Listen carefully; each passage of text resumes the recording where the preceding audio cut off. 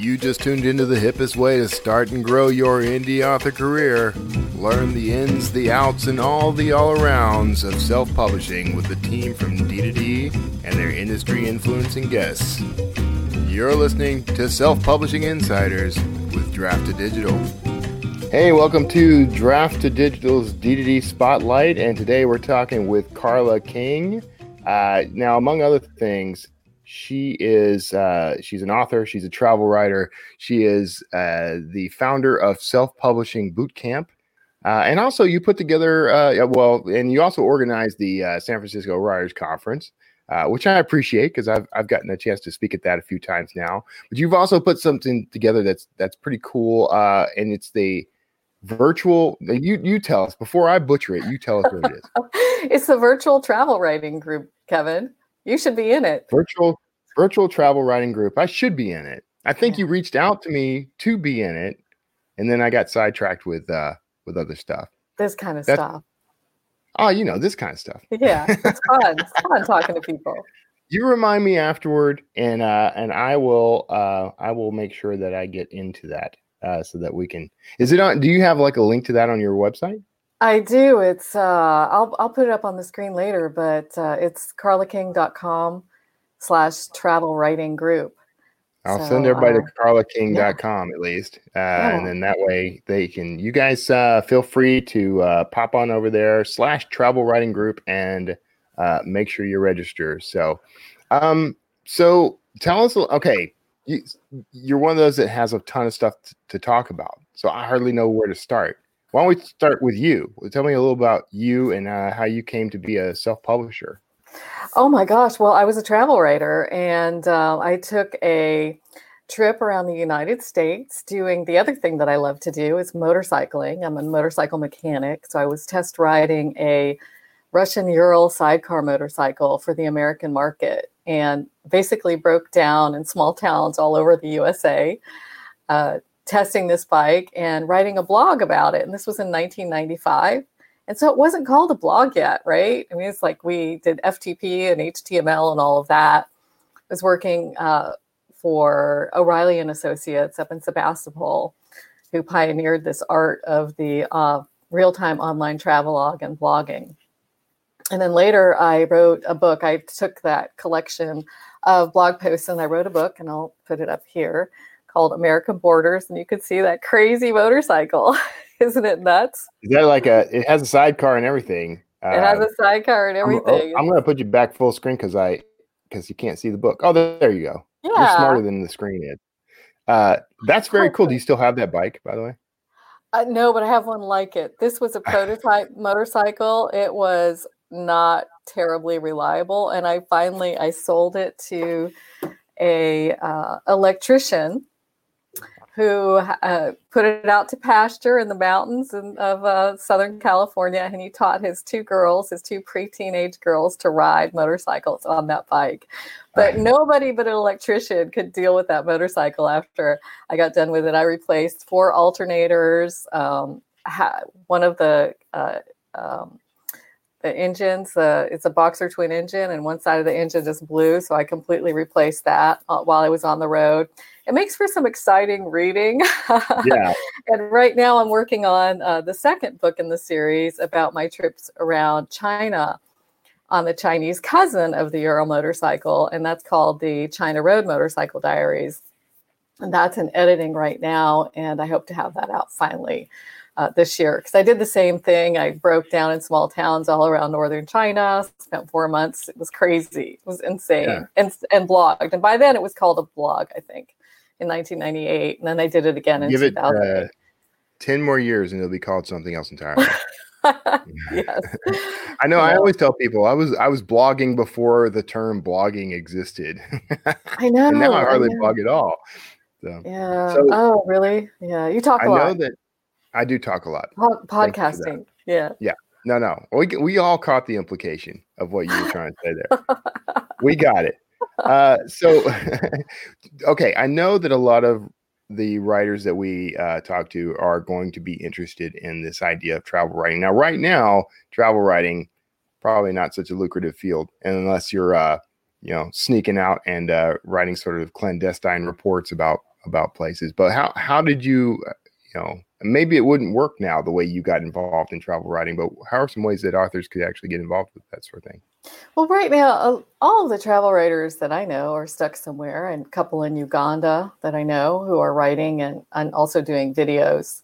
I mean, they're everywhere. And I got this idea for the travel writing group because the professional travel writers who have a platform are not now writing about memoirs, and they're writing for us and people who have never been to a place and who may now never get to a place, right? It's almost like I felt like, wow, we need to hunker down and record what life is like in Casablanca and in Baja and in all of these places that may permanently be changed by this thing that's going on. And also to just tell us what's happening, how this COVID is affecting travel and places. And it's been amazing, all of the COVID-related travel pieces that have come out. There's a huge travel channel on Medium, for instance, that deals with COVID and travel and being stuck and what you can do and what you can plan for and looking forward to traveling after this. And I don't know, it's just really nice to be able to just sit and think about what you've done and really bring the world to people who've never seen the part of the world that you've seen. Yeah. Now it's like you're getting an opportunity to stop and reflect on all that travel. There's a lot of memoir going on. And in the travel writing group, there are a lot of very, very accomplished and well-published, widely published travel writers, as well as people who have traveled who want to break into travel writing. And, there's always a market for memoir, I think. Right? Yeah. Don't you agree? I mean, because we all see a place with our eyes. You get told all the time by the traditional world, there's no market for memoir. Well, Kevin, you and I know that the traditional publishing world isn't the be-all, end-all of the publishing world. That you were just trying to goad me into saying that, weren't you? I'm a little sneaky. No, it's true though. And what's interesting is that we have this, we have the tools now to make these memoirs available to discover, or for an audience to discover that they might never have heard of us, and they might not care about us personally, but the topic is what's going to attract people. So you got a lot of wealth of content out there. Exactly. And you only need metadata to market that stuff. So if you say Morocco and Casablanca and your metadata and beach and Essaouira and kite surfing, hey, you've got that's a huge marketing tool. So you used the dirty word, which is marketing. So how do you handle marketing for your stuff? I do a lot of niche marketing. I also do, like you, use metadata, smart use of keywords and categories, blog posts with the correct metadata. It's a little different for me. I broke into travel writing with the motorcycle world in 1995. And so I have the oldest blog on travel on the internet right now. Oh, really? I do. Yeah. Well, it's now rolled into carlaking.com because I got americanborders.com, and then I got chinaroad.com, and then I got indiansunset.com, and I got aroundtheadriatic.com, and from the Atlas to the Alps to the Atlas.com. I'm like, this is ridiculous. I'm going to just have to get carlaking.com and put all that, inside because your name is your biggest brand, right? Yeah. So it's all rolled into carlaking.com now.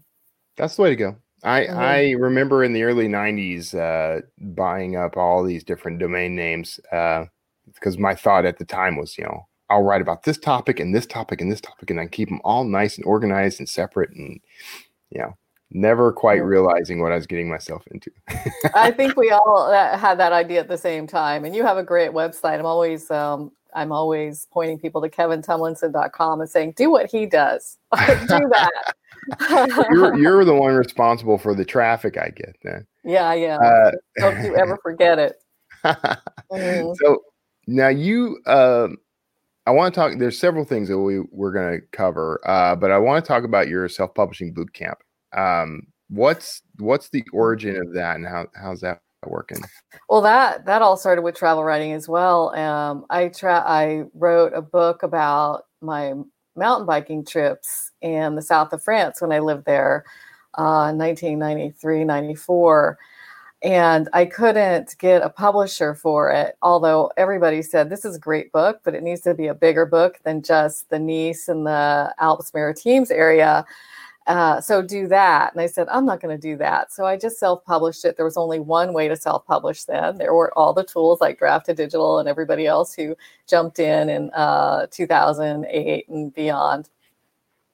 So I just self-published it. And now my friends in San Francisco who were travel writers kind of looked down their nose at me for a long time. And then there was the big era of the big publishing houses lowballing their authors. So authors who I knew who were getting 80 to 150K and more for their books were now getting offers of 15K to 50K. And you cannot make a living off of that kind of an advance. And so suddenly they were all clamoring to say, oh, Carla, how did you self-publish? Because they knew they had an audience and they didn't quite know how to gather their audience and create a mailing list and actually do the things that you need to do to self-publish. So I started giving self-pub boot camp classes, and now it has just evolved. And I love teaching and I love tech tools. I'm a technical writer by trade. I don't do that anymore, but I'm just a geek and a mechanic, and I just love how these tools work. And I want to pass on the best of these tools to authors and just put it in their own hands.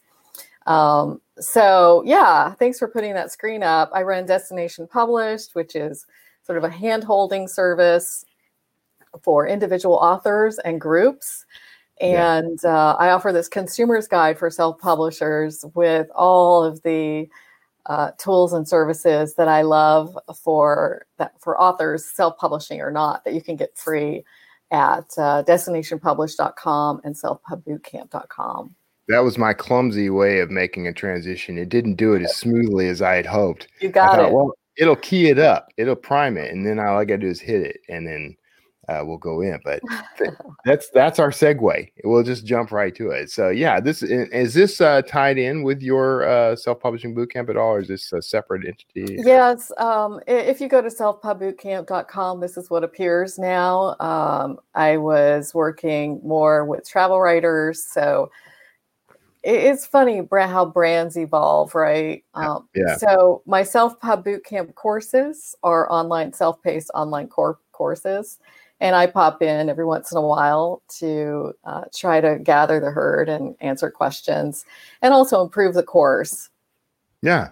I have courses on, the Self-Publishing Freedom course, which tells you how to do all that competitive analysis and market research that you need to do make sure that you actually have readership and, where you belong. Do you belong Maybe in I should thriller? take this course. I think you should. I think you could teach the course, Kevin. I don't know about that, but I'm always looking to learn more about that stuff. So, well, it's all about using Amazon Advanced Search to research your competitors or your compadres. I always like to think of them as compadres, as partners, really, because as you know, if you make friends with other writers in your genre, right? So I'm friends with many travel writers. And we can co-market, and you're friends with many thriller writers, and you can co-market and create anthologies and, just pump each other up. And it's amazing. It's an amazing way to market your books, and it's so much more fun. Yeah, I agree. I've never I've never latched onto the whole competitor thing. Like no matter what business I was in, I don't see any of D2D's quote competitors as competitors. We're just all serving a different part of, different segment of that same market. I've always seen it like that. But with authors, I never got the competitor thing. It's not like if someone buys your book, they're not going to buy my book. Like that's not the way readers work. Exactly. So yeah, okay. So that's very cool. So people can, and I didn't put the URL up there necessarily. I can pop it back up, but I think I can It's pop it back I'll up. put it in the chat. It's www.selfpubbootcamp.com. Yes, Uh, do that, and I will happily share that on screen for and everybody to see. it's also, destinationpublished.com. So you find one-stop shop. And if you go to carlaking.com, there's a button for self-publishers as well. So I linked them all up. No worries. Yeah, you made it easy on us. I love Hopefully. things that are easy. That's so. I'm going to share this. There we go. All right, Great. there we go. Thank you. Selfpubbootcamp.com. See how easy that is? Yeah.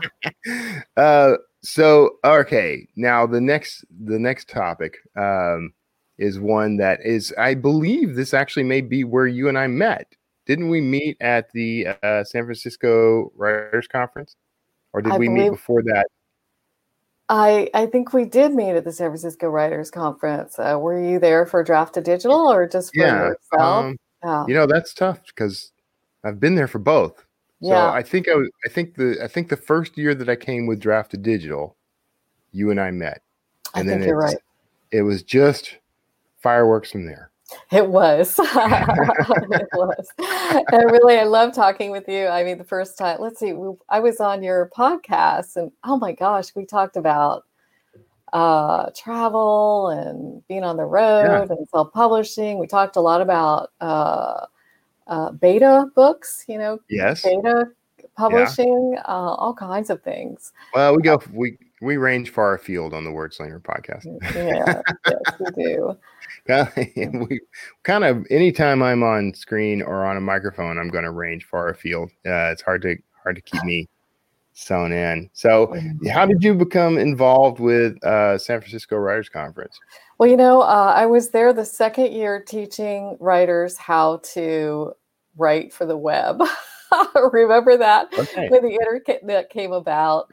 I think I remember this. Yeah. Writers were just like, what is this thing? And now we write for newspapers, we write for all these publications, magazines, and books, but how do you write for the web? So I was teaching not yet how to build an author website, though I did teach that later, but just how to write for the web, like, 300-word chunks with headlines and all the protocols that web properties wanted in those days, and just trying to demystify the internet for authors.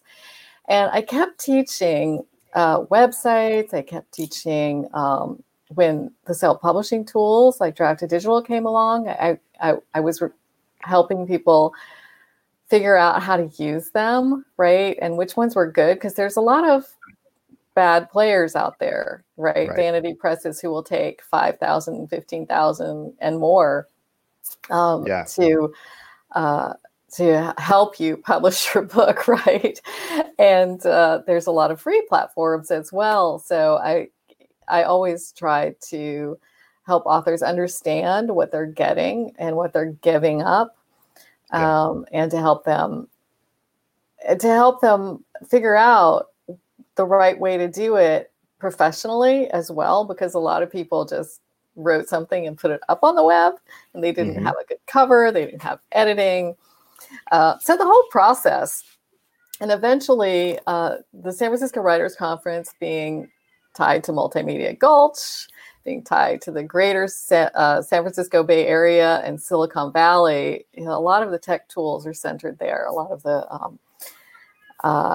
companies who helped us were there. And so it was just natural to fold a technology and independent publishing track into the San Francisco Writers Conference, correct?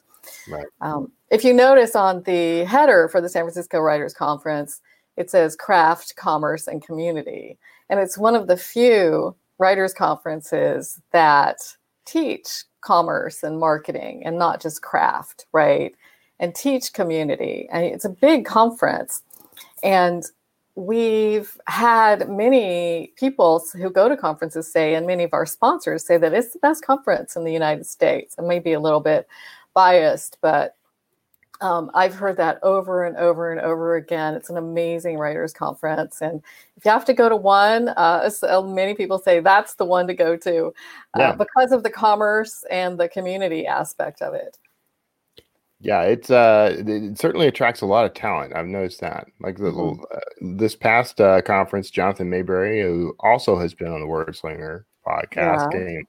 came and did the keynote and everything. We had editors and publishers and I'm noticing. I don't know if you're seeing this as well. You can let me know if this is actually happening. But it seemed to me like there was a growing self-publishing presence, and in years past, it's been very heavy toward traditional.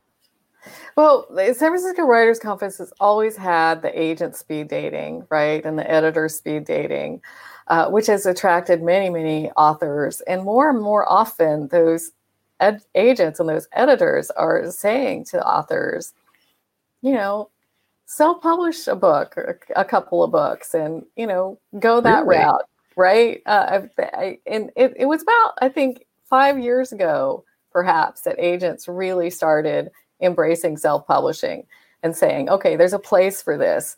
Be a hybrid author.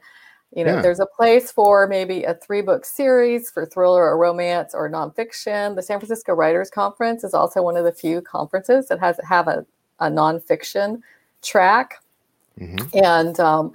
And then write supporting books and smaller books, maybe prequels, to promote the books that are agented. And agents are now working really hard with authors to promote books with self-published materials. See, that's really good to hear, because all you ever hear on our side is, is supposedly agents are telling people don't self-publish because that's going to nix your chance of ever having a contract. Go down that road and you're not going any further. That's what. Well, that's what they say when an author says, okay, so there's a particular kind of book, and I'm not someone who's attracted to traditional self-publishing, because I've made a lot of money from my from American Borders and my Self-Pub Boot Camp guide for authors. And I know that I can make more money on my own than I would with a traditional publisher. But if, for example, you're writing historical fiction, this is from an author that I was helping. She writes historical fiction, and the agent wants a 3-book series. So the agent is telling her, now, if you've already self-published that first book, you're screwed. No agent will touch that series because they want the series. But so she wrote a 3-book series, and then she wrote a prequel to promote the book, and she gives that away free. And she does. She uses the tools to help that series along. So that's called a hybrid publishing, and it's really the way that the industry is moving. I feel that way too. I feel like the trend has been towards some form of hybrid publishing, and unfortunately, the term hybrid publishing has gotten a little bit of a bad rap. But I think there's something there. Like there is that definite, sort of synergistic. I hate to use that term too, because that's all marketing sounding, but there is something there. We're just going to have to invent a whole new term for it. I don't know what it is. I mean, there's the hybrid author, which is the author who self-publishes some work and traditionally publishes others. The romance author, Bella Andre, about some years ago, she had a groundbreaking contract with Harlequin. She's a very, very prolific and best-selling author, and she sold print rights to Harlequin and kept her digital rights, right? And so that kind of deal really paved the way for other authors to get into print and real distribution, right? And one of our keynotes at the San Francisco Writers Conference this year is Brooke Warner, and she's like the queen of hybrid publishing and distribution, demystifying distribution. It's so easy to distribute ebooks, right? But for a self-published author, it's very hard to get real bookstore distribution by self-publishing. You need other methods. And Brooke's company, She Writes Press, who publishes women's fiction, Yep. helps you get into those channels. You can also get into those channels directly with Ingram if you're a professional writer and you show that you really have a big market. Yeah. Yeah. I have had Brooke on the show too, by the way. And I I think didn't you know that. introduced That's awesome. Yeah, you may have been the one who introduced us. I think So I want to prompt everybody right now, if you're listening, no matter where you are, YouTube, Facebook, or otherwise, go ahead and ask us any questions you want, because coming up in about 5 minutes, that's what we're going to do. We're going to shift focus to you and what you want to know. I already see a couple of questions come through. So you got some people who are big fans of yours, Carla. You got awesome. Jana Lopez here says hi, Carla. Jana, well, she just your came lovely out. Face. She worked hard on her book, and she did it right. So congratulations, Jana. Yeah, look her up on Amazon. Jana Lopez, a great nonfiction book, inspirational. Excellent. Oh, I can't wait. I'll check it out. Yeah. Everyone go right now. Check out Jana Lopez's book. JanaLopez.com. You better own that, Jana. You better. JanaLopez.com. You better have that. I'm checking that now. Yes, there she is. Awesome. Yeah. So now you said she did everything right. What is everything and what she do right? Well, you don't have to talk about her specifically. I don't want to put her on the spot, but what's the right? I mean, just go to Jana Lopez and look at her website. She did a really good job on her website, and she's very focused. She knows her audience. We worked hard on doing that competitive analysis and looking at books like hers, right? Looking at books making sure that she had a market and that the cover looked like a book that her audience wanted to read. Now, this is the thing, right? Because I have so many authors come to me and they have a cover already done. I'm like, okay, let's go look at Amazon Advanced Search at the authors like you, and their cover looks really different. And they're like, yeah, my cover is going to stand out. I'm like, no, I'm going to look at that as an author and I'm going to say, oh no, that doesn't look like a book that I read. Right? That's not the kind of book that I read. And they haven't even seen the title. Right. So all of that is so, so important. And she slowed down and took her time. Right. And like many authors, you have an idea and you want to get it out there in 3 months. Right. Because self-publishing is so easy. It's like I have authors coming to me in April and they want a book out by October for the holiday market. I'm like, wait a minute, let's just slow down a little bit. Send them to me. A little book called 30-Day Author. We'll get it going. Come on. No, let's talk about that though. No, let's talk about that. So what can you do in 30 days? You can write a book in 30 days. Yes. That doesn't necessarily mean it's ready to go to print, right? I mean, you want to make sure that you edit and you get do your market research. I mean, I like your approach. Do the market research first. Find out whether somebody's going to buy the type of book. You don't have to write to market in the sense that you have to make it just like every other book. You write to market because you know the audience, you know what they're looking for. So if you do the research, you find everything you need to know in order to make that book ready for that audience. Am I on point? I think you are, yes, because you can definitely write a book. Sometimes a book just comes out of you, right? Mm-hmm. And hopefully by then you've already been on social media and you're hanging out with the kind of people who want to read your book. Because if you're marketing after your book, it's not going to be any fun at all. And it's going to be so much work. But if you already know these people and are hanging out with them, like I had a natural audience for my motorcycle travel books, right? Because it was very niche. And a lot of times it's great to stay niche and then try to, move out into the general audience from there. Right. Which is what I'm trying to do with my China Road Motorcycle Diaries. Right. I probably won't have a cover with a big, scary biker motorcycle on it. Right. Because this scares, this attracts the motorcycle audience. And when I go to motorcycle conferences, I make thousands of dollars at my booth. Yeah. But I don't get the general market, right? The general markets like the Eat, Pray, Love market and the Wild market. And it's a memoir. It's like that. Have you ever considered retooling the cover? Yes. You should keep the motorcycle cover, do a second edition with a new cover. Are you doing it? And releasing China Road and American Borders together, re-releasing it with different covers. With yes. Coordinated covers. Yeah. Exactly. I knew you were brilliant. I didn't even question it. I wonder where I got that idea. I don't know. Did we ever talk about I'm sure we did talk. I remember us talking about your cover on Wordslinger. I like your cover. But then I'm a guy who likes motorcycles. For that market, but it doesn't attract somebody who likes. You could never do that in the traditional world. No. Because the publisher would have to pay for all that, right? But the indie publishers, self-publishers get the advantage of being able to do things like have the same book with two different covers to appeal to two different markets. Exactly. And so also, you don't need a new ISBN with a new cover. You do with a new title. And I will retitle this book. So it will need a new ISBN. But if I just change the cover, that's fine. No new ISBN. And it's really important, let me just say that, when you're self-publishing, to buy your own ISBNs, right? Yeah?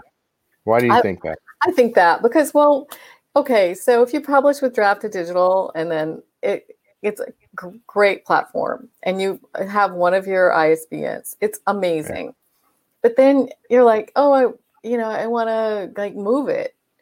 I think you should be able to move it wherever you want. And if somebody buys somebody uses a free ISBN from Amazon, right? And then they want Draft to Digital distribution. Well, they have to get another ISBN for the same book. So then you got a book with two different ISBNs for the same book. Yeah. But I believe, though, you could, I don't know. I'm not going to speak to that because I know that there's certain things like you can't bring in an ISBN that's been used elsewhere to us. So I assume that it works the same way going out. But that would be the same. I guess if you own the ISBN, you can do what you want, but you just move it around wherever you want. I do know that people sort of reuse the same ISBN all the time anyway. I know. There's no ISBN police. There aren't. So it's a kind of antiquated sort of system anyway. I think it's great for print books, but it's completely unnecessary for digital books. Everyone's got their own code. Some people require it. Apple requires it, others require you to have it, but so that's why we offer it. But so and it's a great service. Yeah. Yeah. So we won't debate it or anything. You and I come at from different directions on the ISBN thing, but that's okay. That's why it's a big, broad, beautiful world we can explore and write about. Yep. Well, it's a difference between being an author, writing a book and publishing a book as part of your life, and being a professional author with a whole business that you're basing around your maybe author career, speaking career. So I would say that that's a differentiation. Is most authors who come to me are coming to me because they want to add a book to their business or their career, or they want to make money and make a living being a writer.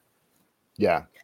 That's true. And then you're talking about ISBNs, DBAs, fictitious business names, identification numbers, names, all of that kind of thing, the doing business as an author part.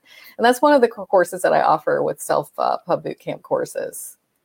So we're in the last 15 minutes or so of the broadcast. So we're going to jump in and get some user questions, or some viewer questions rather, going. You may be a user too. I don't know your life habits. But we got Richard here asking, have you learned anything about a, quote, reader persona or typical demographics for travel books? More specifically, humorous adventure travel books such as Hitchhiking Around the World. Yes. I mean, you have to research and figure out if I'm looking at my bookshelf at Bill Bryson, right? Bill Bryson is a very funny travel writer. I read one of his books in a plane one time, and I laughed the whole time so much that everybody around me were like, "What are you reading?" So are you going after the Bill Bryson? Are you going after, who's there's so many different kinds of travel writing. Yeah. So you really have to dig deep and make friends with those authors who are reaching the kind of readers that you want to read, and make friends with them. And blogging is the reader persona, or the customer avatar. Those two terms are just mean know who your reader is and write to them. Yeah. Like, know for your example, reader. for an American Borders, I thought I was writing to women my age, right, who wanted to travel around the world. Well, it turned out that I was writing to men who like motorcycles who are over 50 years old. That's my audience for, Yeah. currently. And I love them. And, but I want to get into the women's market. There are more women. I'm writing actually to women. I think that I speak a lot to women in that book about freedom and self-sufficiency, and men are often very surprised. They make comments and say, wow, I never knew women thought that way, because I have a lot of thoughts. It's a travel book. I have a lot of helmet time. And they're like, wow, you're really enlightening me about a women's perspective. So that's really nice. But yeah, I want those readers. So my reader persona are the people who are writing for, who are reading Cheryl Strayed's books and Elizabeth Gilbert's books. Right. And you present an interesting dynamic, because your cover is attracting a different audience. I love finding that out, because it means that this idea of that's a different aspect of considering your reader. Everyone thinks about consider your reader with the voice of the book, with the way the book's written. A lot of people don't think about the rest of it. The marketing, the book cover, the website, all that stuff needs to be aimed at that same reader. Mm-hmm. Exactly. So we have, it's not a question, but we have, or not necessarily a question, but I feel like we could talk about this a bit. So great information here. Thank you. Still deciding about self-publishing versus hybrid. The distribution is the issue, as well as money. Now I could talk about the distribution side of this, and I'm happy to. Do you want to chunk anything in here before I say something? Why don't you go first? Because go ahead. All right. So of course, Draft to Digital will help distribute your books for free. We take a minor little 15% cut off of the royalty when you distribute and sell through us. So you can check us out at drafttodigital.com. I'll even pop a URL up here real quick. Let's see. Where do we go? I hate when I do that. Like, I had everything all queued up and then I lost it. Well, that's drafttodigital.com. And here's the one for the blog. Oh, good. Okay. Well, and Linda Joy, I know, has been traditionally published and thinking about self-publishing, and she writes memoirs and novels, and a great writer and a teacher. And when she, so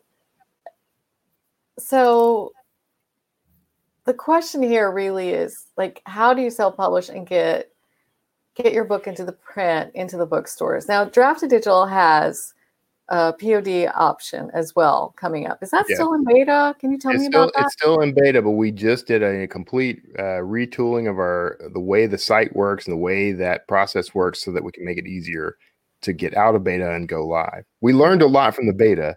We applied it, and now we're finishing the beta so that we can take it live. Cool. Soon.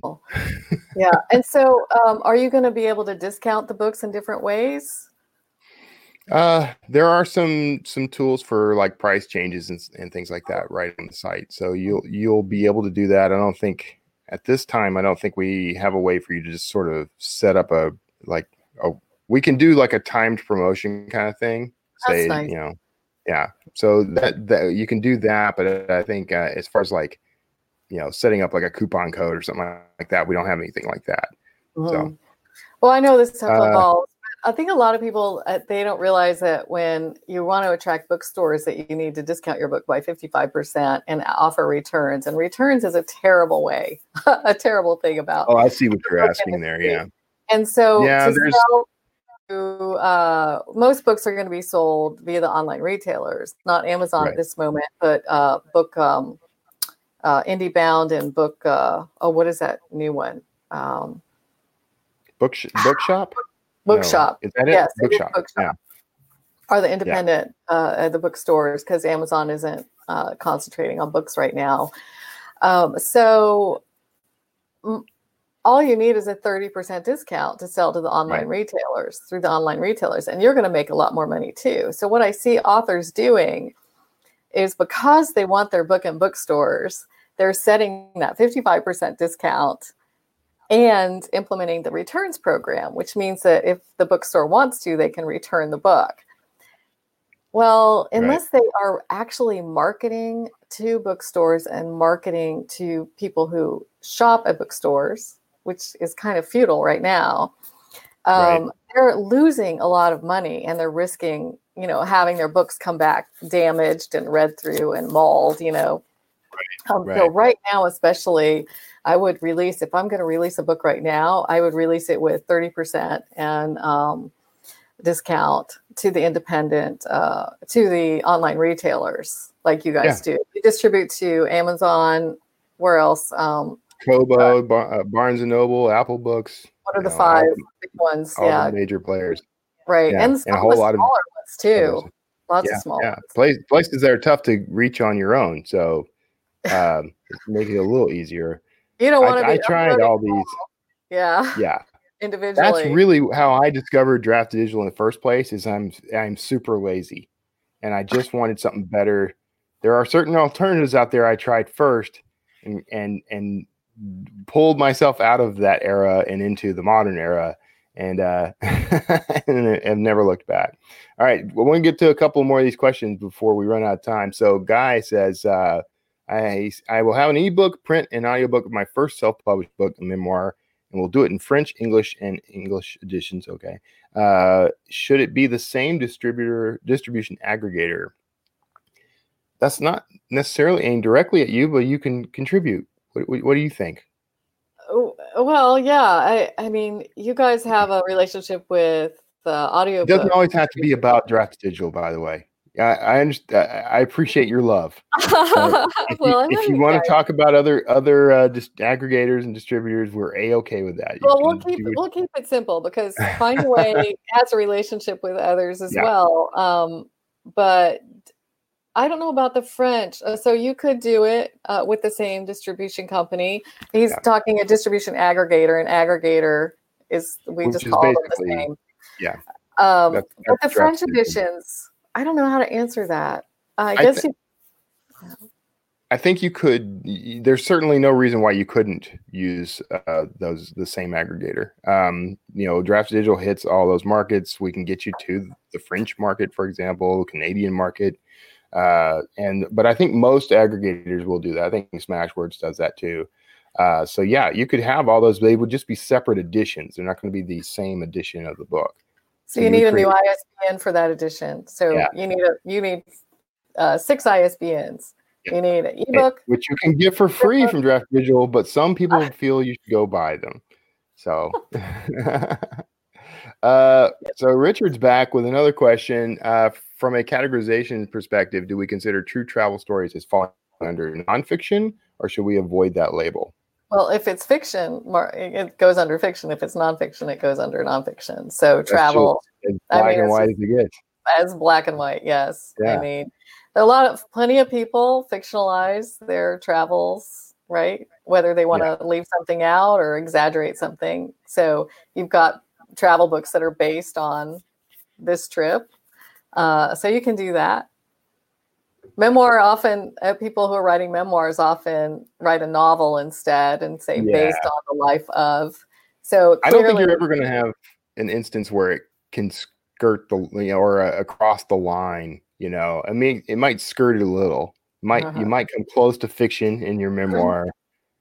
So this is a thing, and I think Linda Joy taught me this in one of her seminars about memoir writing. Is like you can mess with the timelines, but you can't mess with the facts because it's difficult. Because so in American Borders, I feel like the narrative arc doesn't fall in the same place where it would with a novel, right?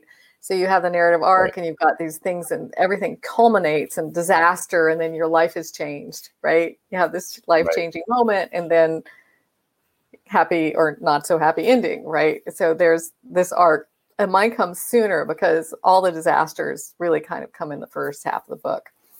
Yeah. And then it's more about personal reflection and all of that in the second half. So if I was a more skilled writer in 2004 when I wrote this or put together these blog posts, I might have been able to manipulate the timeline so it followed the timeline of fiction, but I wouldn't make up stuff, right, to make it more exciting. I would just manipulate that timeline. So that's still nonfiction. And you see that a lot with travel and memoir. In the front of the book, it says, change some name to protect the innocent or the guilty. And some of the time frames aren't exactly right, but what it is true. Yeah.